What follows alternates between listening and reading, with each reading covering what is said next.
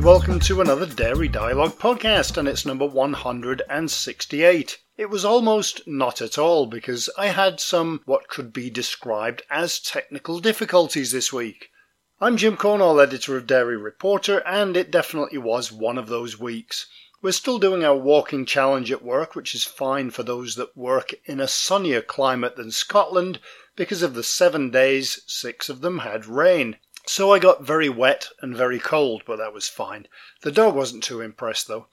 This week I'm heading to Yorkshire for the Ice Cream and Artisan Food Show, which actually started today, and I'll be setting off right after the podcast. It's quite a long drive, considering with the pandemic most drives have been very short. I do remember driving pretty much halfway across Canada and only stopping once for fuel and food, but I'm not sure I could do that now. It'll definitely be nice to see somewhere different again, and in Yorkshire I can understand everything, even if they are speaking in dialect, because I can speak it as well. It does take me back to the complaints that flew in the first day I was on the radio in North America, and people were calling the station to ask if the new DJ could speak English. And they were also asking if he could speak English, then why wasn't he? I do think it's important to keep accents and dialects alive. In Scotland there's the Scots dialect and then there's the Gaelic language. Gaelic does confuse me a little bit because you learn a rule about a particular sound and then there's an exception, so you're not really sure what's going on. It's a bit like English, I guess, which isn't the easiest to learn either.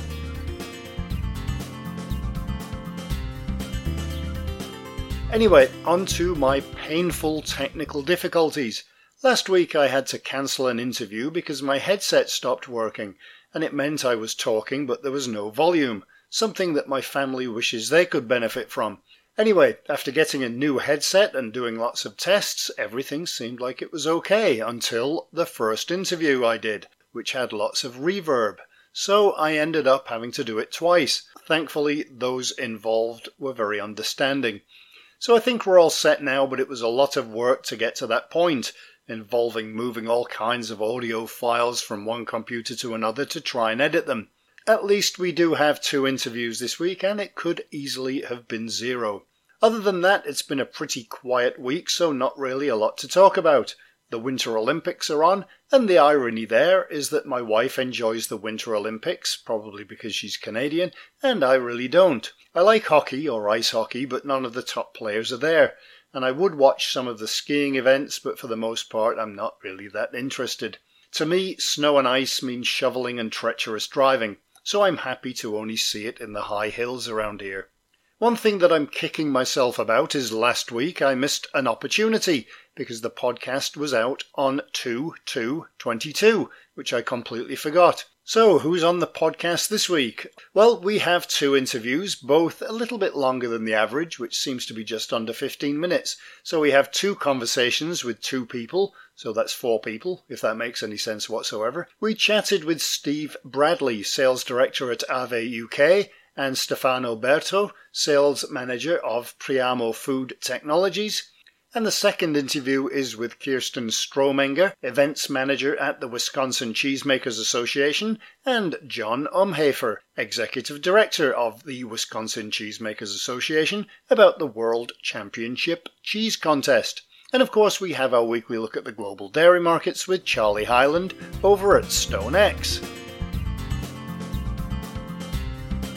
And that means it's time to have a quick run through of some of the news we had over the past 7 days, or at least the ones I can pronounce. Datassential acquired CHD Expert for food and beverage industry insights, Nestlé Health Science is buying a majority stake in Orgain, and Bell Brands USA has expanded its plant-based offerings with Green Babybel. Moolah in the UK launched a major recruitment drive, Kerry introduced a €6 million dairy sustainability programme, and DFC in Canada is targeting net zero greenhouse gas emissions by 2050. There's been investment made to boost dairy production in Mauritania. Friesland Campina Engro Pakistan has launched a dairy development centre. The SRUC in Scotland has developed a math agriculture course, and we had our February update from Maxim Foods. The virtual cheese awards are back for the third year in the UK. Azelis has acquired Turkish ingredient company Tunçkaya, and the flavoured low-fat milk programme in US schools has been extended. Farmers in British Columbia in Canada have been helped with a $228 million flood recovery programme. Hydrosol and its partners have developed new children's product concepts to tackle obesity, and the USDA is investing $1 billion in climate-smart commodities and market expansion.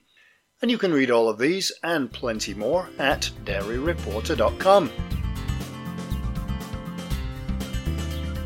And so we get to the interviews. The first is related to an interesting article we had last week that covered an Italian mozzarella company setting up a plant in the UK that's closer to the UK market.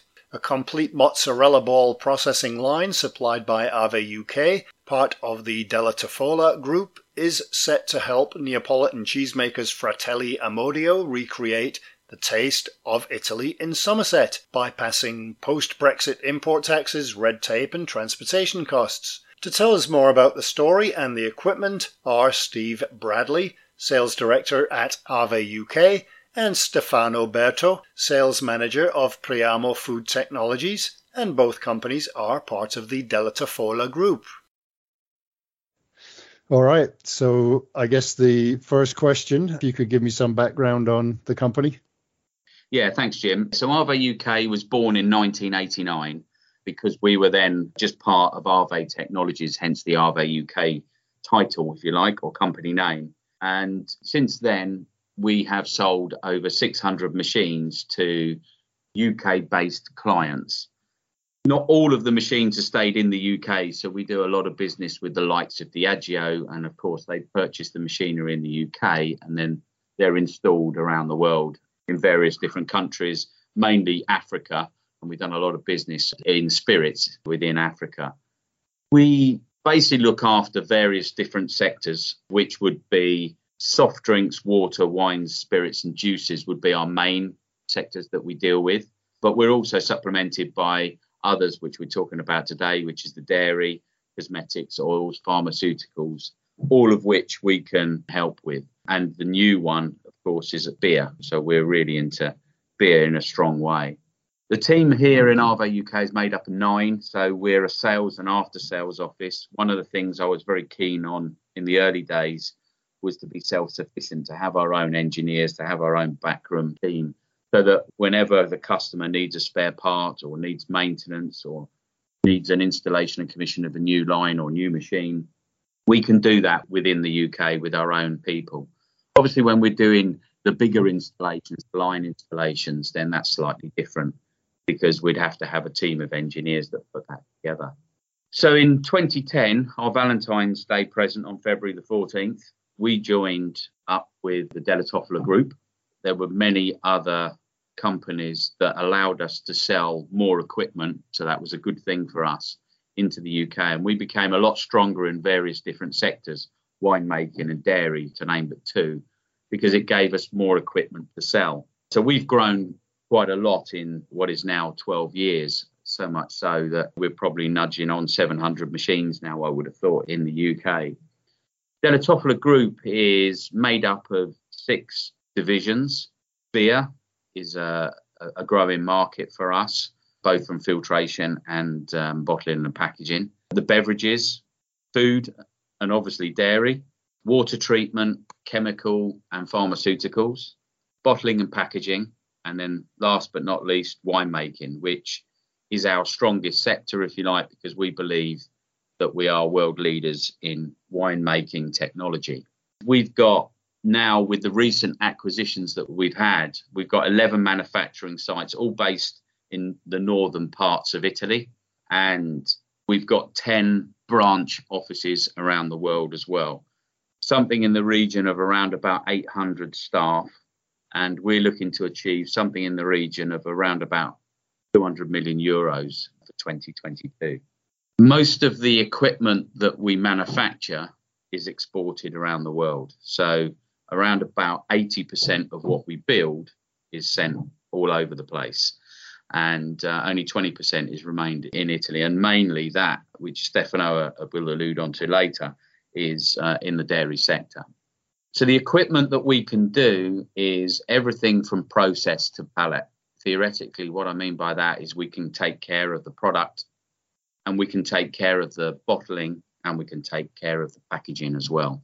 So we really are a one-stop shop, a full turnkey provider from start to finish of all of the equipment needed for customers to put together to have a complete line. All right. And you mentioned the dairy industry there. What kind of solutions do you have for the dairy industry? Well, at this stage, I'll hand over to Stefano to talk about Priamo. Yeah, thank you, Steve. In the dairy field, the Latofola are able to provide single machines and complete lines as well. With the single machines, we have a very large range of production. We cover the processing, dairy processing from the milk receiving up to the final packaging. In particular, we do have solutions for the milk and storage receiving, raw milk and storage. We do have complete systems for the milk pasteurization or sterilization in case of UHT. We have solutions for the milk storage and aseptic milk storage. We do have also solutions for yogurt production and single machines and complete line for yogurt.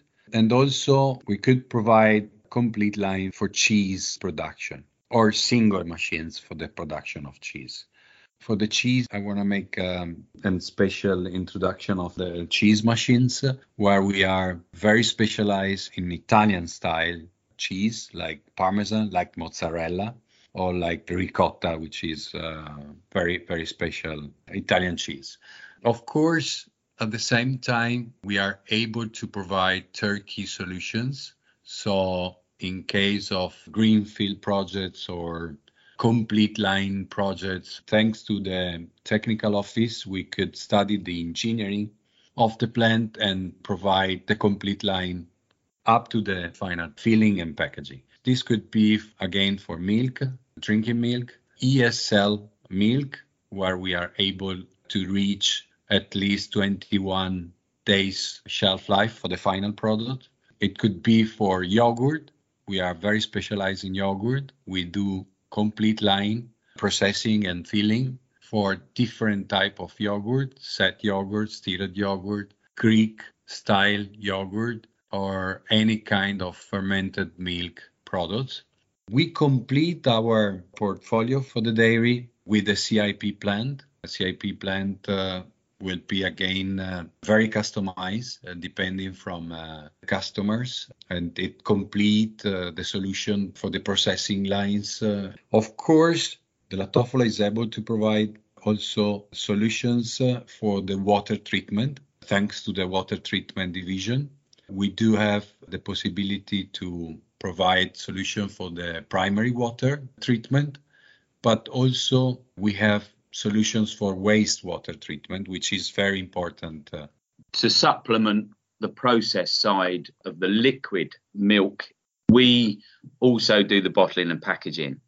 And for products such as fresh milk and drinking yogurts, we use a technology called electronic filling system, and that gives us extended shelf life, as Stefano mentioned, up to 21 days. It's a highly hygienic system that allows us to sterilize the incoming bottle via a nebulizing turret. And then after that, we have a secondary rinse, which removes all residual liquid. We rinse, fill and cap all on one base. So as soon as we clean the bottle, we fill it. As soon as we fill it, we cap it. That allows us to be more sterile with what we're trying to achieve. And it's enclosed in a guard stroke booth class 100, which uses HEPA filtration to guarantee a sterile filling process area. There's no cross-contamination with any bottles due to the non-contact technology that we use. Because it's only a pipe and a mag flow meter and a diaphragm valve, it's very easy to clean. It's low maintenance because we've got less moving parts. Reduced spare parts holding is good as well. And When you get to the filling side of it, the stability and product quality, we believe, is guaranteed. As well as that, it's a very accurate filler, probably one of our most accurate filling technologies that we've got. And it uses MagFlow meters to a predetermined volume. And that's on each individual filling valve as well.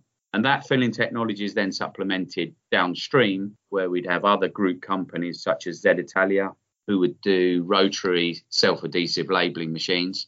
And also OMB, if it was low speed, then we could do linear self-adhesive labelling machines as well. And then the rest of the packaging equipment after that, we can provide too. You've been working with an Italian company to help them get set up in the UK. Could you tell me about that? Well, thanks to our Italian customers, we keep in contact with this Italian family living in UK, and they wanted to set up their own production in UK. The main reason is because of Brexit. They realized that import products from Italy to UK, it's more expensive now, and also they found very good quality raw materials, milk in UK, which is good for the production. And also they considered that the machines that we supply to them, giving the possibility to realize the same quality in terms of product, final product, as in Italy. So finally, they decided to set up this new factory.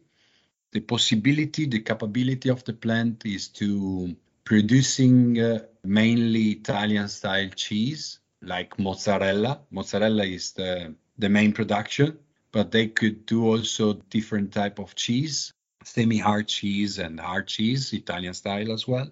They could produce burrata as well. And finally, by using the whey after cheese production, they produce the ricotta, which is also very important and is a growing market in UK. You mentioned them setting up in the UK. What were their main motivations for setting up? Is it a mixture of Brexit and issues with transportation, that kind of thing? Absolutely, yes. Brexit is for sure one reason. And the second is transportation, of course. Some of these products, like mozzarella or ricotta, they have also a short shelf life. So producing this product directly in UK, giving them also the benefit to be more present in the market because of shortage of delivery from Italy comparing with UK. Do you think that the combination of those Brexit issues, transportation costs, we've seen worker shortages, we've seen sustainability issues, do you think that all of that combines to make this something that other companies are considering doing or should consider if they're in Europe, and vice versa for UK companies setting up in the European market?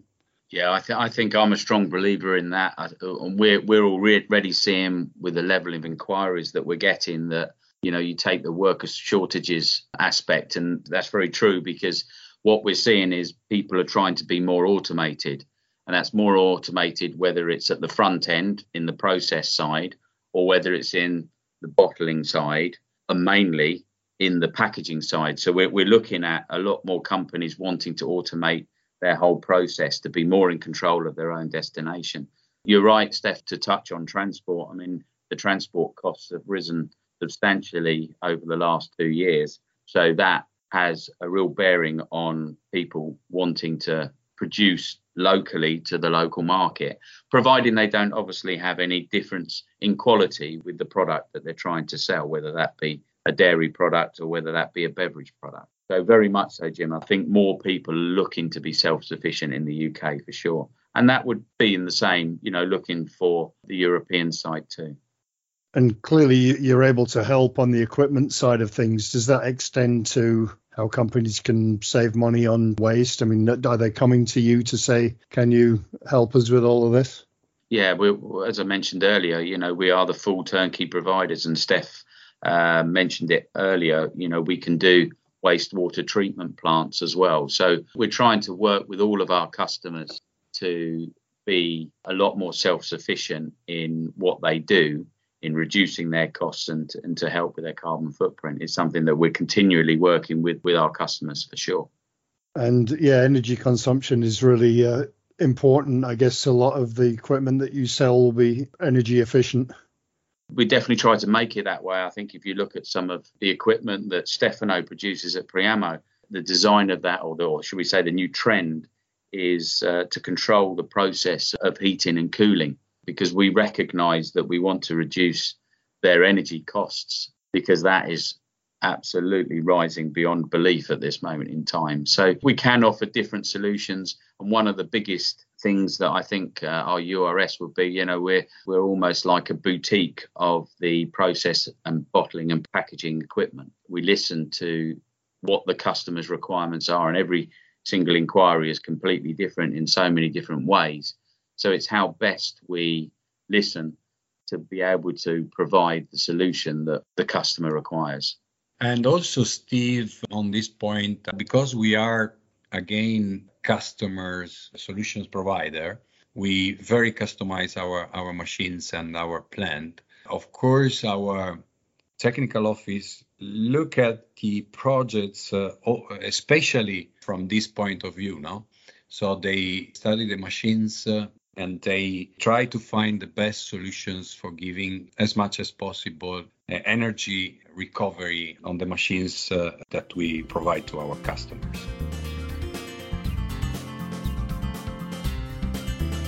Now it's over to the US and Wisconsin to find out more about the upcoming World Championship Cheese Contest. From Kirsten Strohmenger, Events Manager at the Wisconsin Cheesemakers Association, and John Umhafer, Executive Director of the Wisconsin Cheesemakers Association.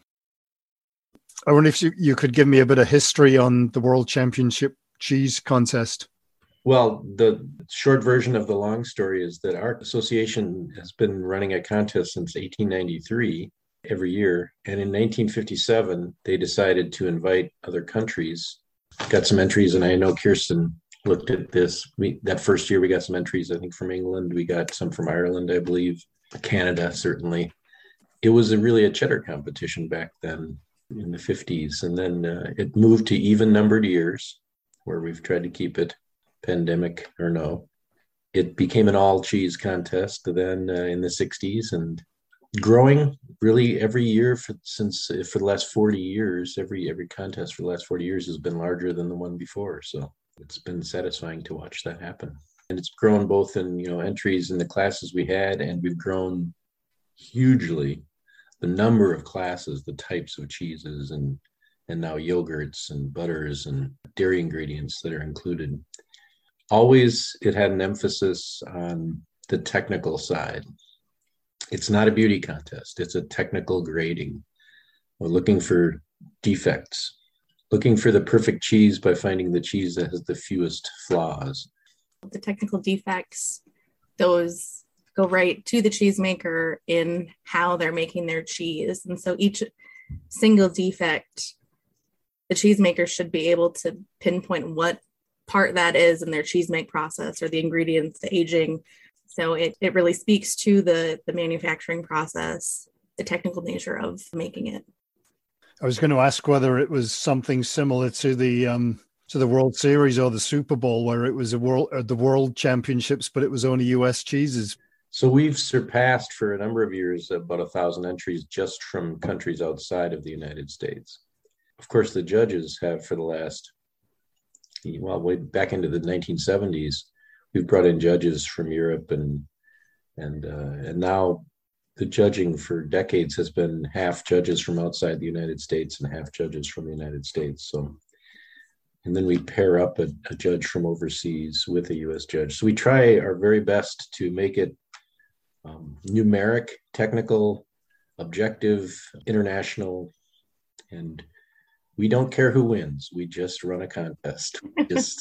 We put the cheeses on the table, and may the best cheese win. Is it the same as other competitions where the people that are judging it don't know what they're judging in terms of where it's from or whatever? We do that to the best extent possible, right, Kirsten?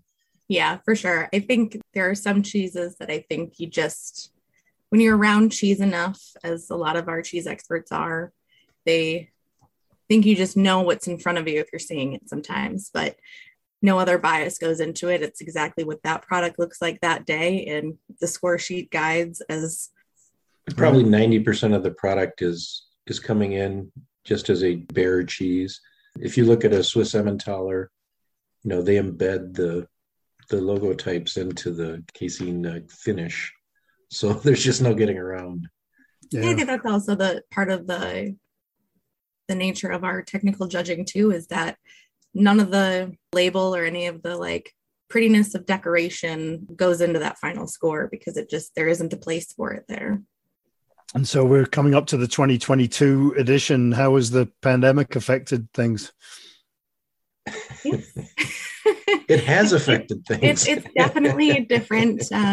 We knew going into this year that we would need to be flexible in a lot of things, knowing that there's unknown, of course, but even with our judges, those who have accepted that are outside of the United States, and knowing that their travel plans could change the day before they're supposed to arrive and we have to adapt. And even just entry product shipping, logistics of getting things here, even logistics of getting product out the door of some of these facilities is harder than it ever has been in previous years.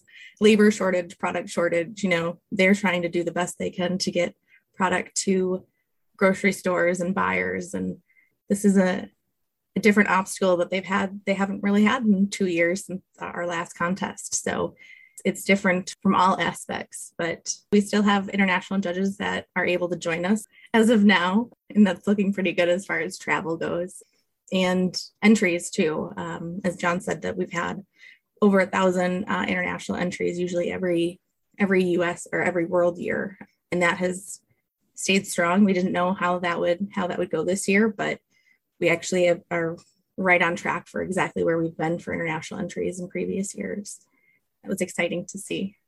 And I know, John, you gave a little bit of history of the contest. How has it changed, and does it continue to evolve? Yeah, we believe in constantly improving the contest, and the most clear way you'd see that from the outside is that the classes move and change and grow all the time, and we add as the industry changes, as the industry finds new hot cheeses. We always want to stay on trend. Also, we see things grow that surprise us in pleasant ways, and we end up having to break. We added a smear cheese class, the fragrant rinded cheeses, many alcohol years ago. Wash, wine spirit wash. Sometimes Right. on the fly, where we need to adapt for where our entries are at, because in order to run the contest, we can't have a class with so many entries. So, but then we take that feedback, in 1 year, carry it over to the next of figuring out, these are the products that are entering the contest now. What are the needs that we have for these? Is a class with all 80 of these products the best representation of all these cheeses together? Or should we break that apart so that they're a little bit more appropriately categorized? And we do that every year. And that's with feedback from entrants as well. Them saying, somebody might say, this is where the cheese fits in this category, but I think there's, along with my product and other products, there might be a better classification that you might want to look into. And that's where this year we broke out. We've had spreadable cheese classes in the past, but this year we broke out more of defined definitions for cream cheese categories, which we are in the US. We base a lot of our definitions off of the US standards of identity. And so for our cream cheese classes, we defined those according to that definition. So that creates a little bit more like fair playing field of a similar cheese style or cream cheese style in those classes and the products in that. And how many entries would you typically get in each of those categories? I mean, is it mostly cheese with a bit in the others, or is it fairly equal? It's mostly cheese across the board. We have maybe a couple hundred in each of those other categories, I would say. For the majority of the contest, it's cheese. What about the geographical distribution? Is that, again, most of them are cheeses for the international? It definitely is. We do have a couple more international entries that are in the dry dairy, like the powders and the whey, but those might just logistically be a little bit easier to get, to be sent internationally versus like a yogurt. And you mentioned those different categories. Is it open to everybody, whether it's just somebody working in their basement right their way through to the biggest dairy companies in the world? I won't say anybody in their basement. So they do have the logistic. They have to, especially internationally, you have to be able to get it here. So that does create a hurdle of getting it through customs and making sure that you have the proper registration with the FDA here. So if you were just like an artisan producer producing a couple of wheels every couple of years, you would be okay right through to, I mean, do you allow, from like the huge companies as well, like the Crafts and the...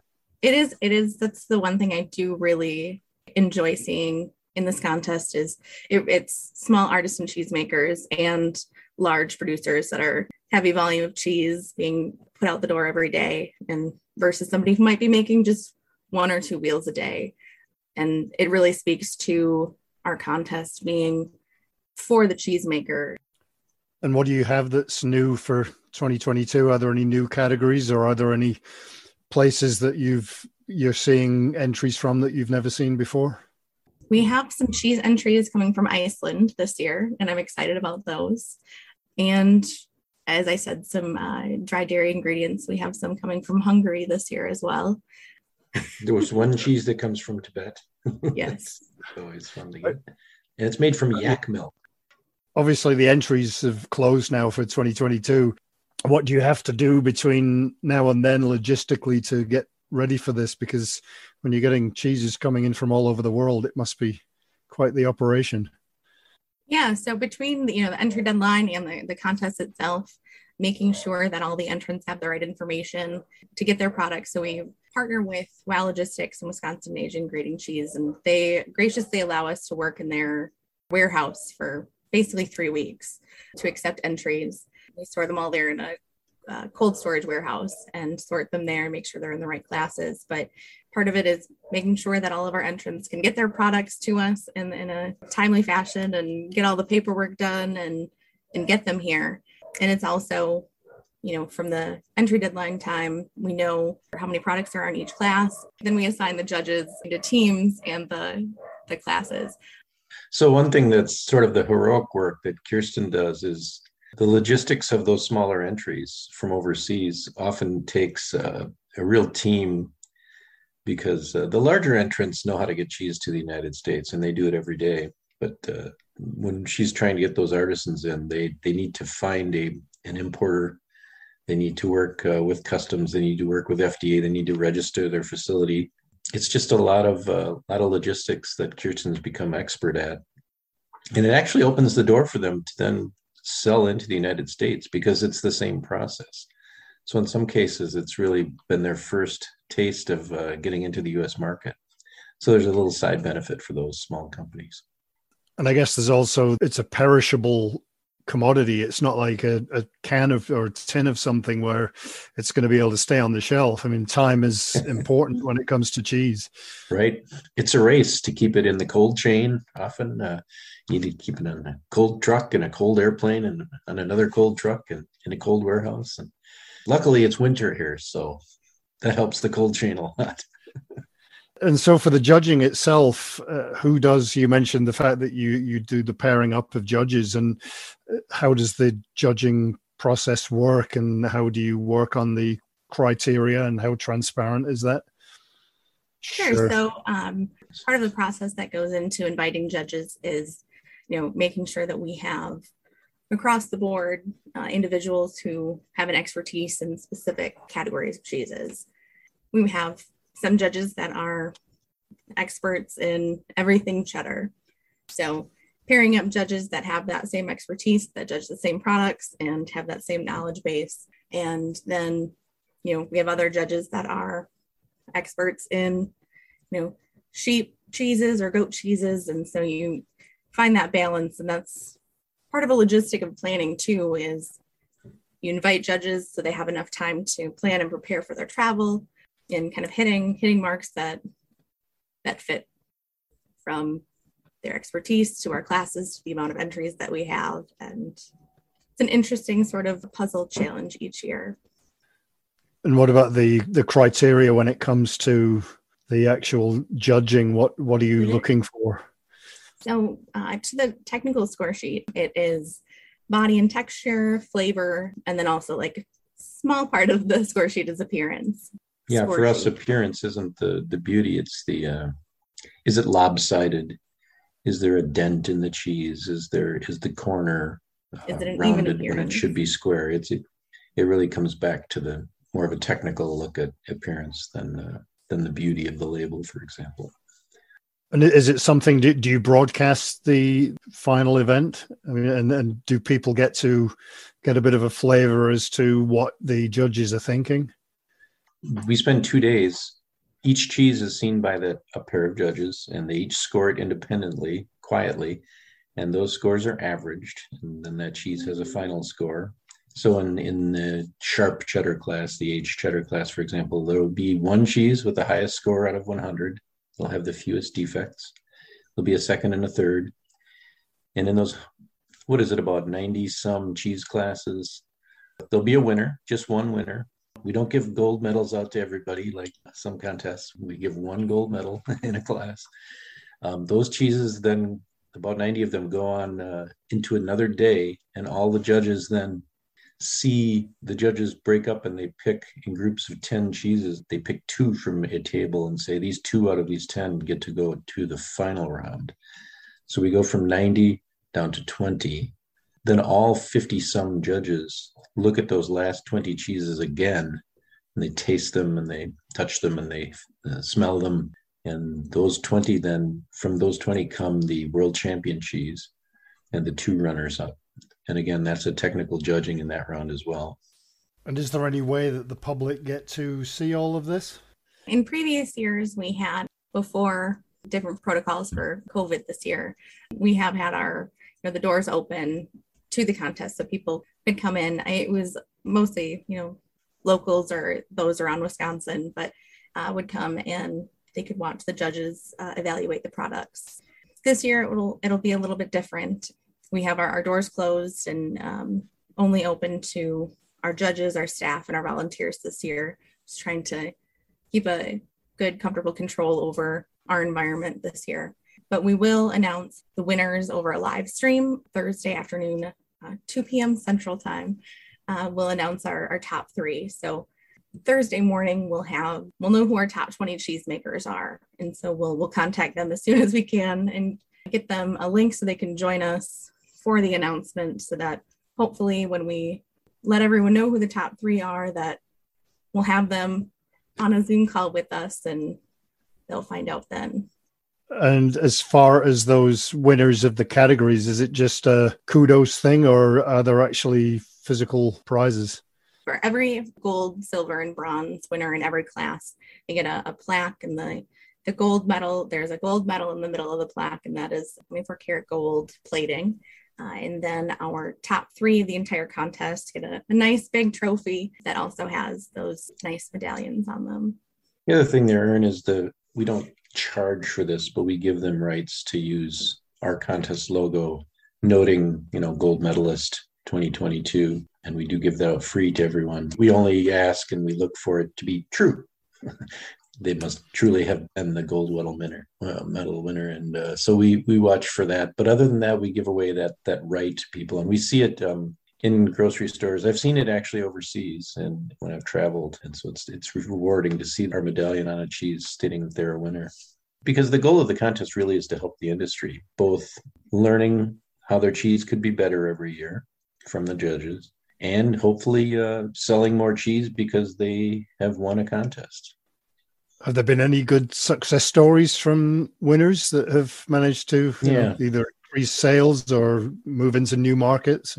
So many, actually, that every year. Just the last plant that won from France, the Basque cheese that won, the sheep cheese that won in 2018, I believe. Mm-hmm.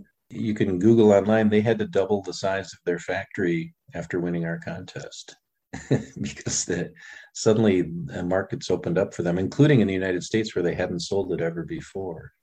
And now it's actually in my grocery store. I just bought some the other day. So just to kind of honor that win. It's so things like that. And then domestically, we've had people tell us that it completely changed their business, especially on the artisan side, where they go from unknown to well-known. So Emmy Roth, USA, they have a couple plants here in Wisconsin, and one with one of their smear ripened aged cheeses, 9 months aged, I think was like the minimum for that cheese. And they sold out of all of it right away, and, have really been able to catapult off of that win with knowledge, I think, of course, definitely in Wisconsin, but, across the US, of retailers and grocery stores really wanting to carry that product. And even for them too, with the time, they didn't have enough of those wheels, just already being aged for 9 months. So they're taking orders for people 9 months down the road of, okay, we're going to try to make as much of this cheese right now as we can, keep up with our other orders, and age this product so people can have it on the shelves, which does wonders also for a business. That increases sales and sales of their other products as well. Not many retailers could have that cheese right away, so retailers picked up their other cheeses and said, this cheesemaker makes the top cheese of the world right now. So there are practical and positive things that come out of winning other than just the plaque then? I think so, yes. Definitely. Yeah, we're proud to provide that opportunity for them to have a chance to change their business for the cost of an entry fee. Even those that may not come away from the contest with a gold medal or, the top 3, they still enter the contest because of the evaluation, that score sheet, the feedback that they get back from the judges, because that's valuable to what they do every day. So entering their product in the contest is a less expensive way to get that feedback.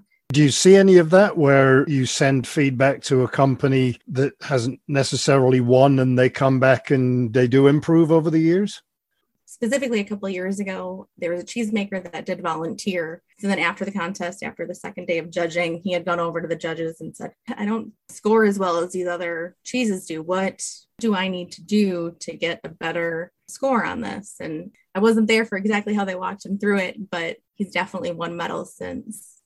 I think you had an anecdote about one of the major companies out of Europe that's been entering. They've got plants in the United States, and they have been slowly climbing in scores through the years to where they're starting to take gold medals when they just started, say, below the top 10 many years ago. So I think they've used the contest to both, and then they've told us it's not only the improvement in the cheese, but the morale. A lot of companies tell us that they enter build morale on the staff. It's exciting to win a contest, and it's exciting to become better through the contest years. But it does seem that it's great on so many different levels. It's not just about entering a cheese and maybe winning a prize. It's economical, it's improvement. There's so many different levels that it. Yeah, the morale is a big factor. Yeah, it's the human element. Cheese making is still a craft. It really is. It still takes artistry, and we hear that even from the largest companies, because some cheeses they make on a given day are better than others, even when you think you've automated everything. The milk comes in differently, the cultures react differently, the humidity is different in the room, the air temperature is different. There's so many factors that go into cheese making, and then the curing process, the consistent temperature in the curing room, the handling of the cheese. There's so many factors that it's one of those industries that's still a craft. And that's reflected in the fact that they like to see this kind of feedback. They're not just making widgets. They really are making a living product that they're fascinated to see how they score every year.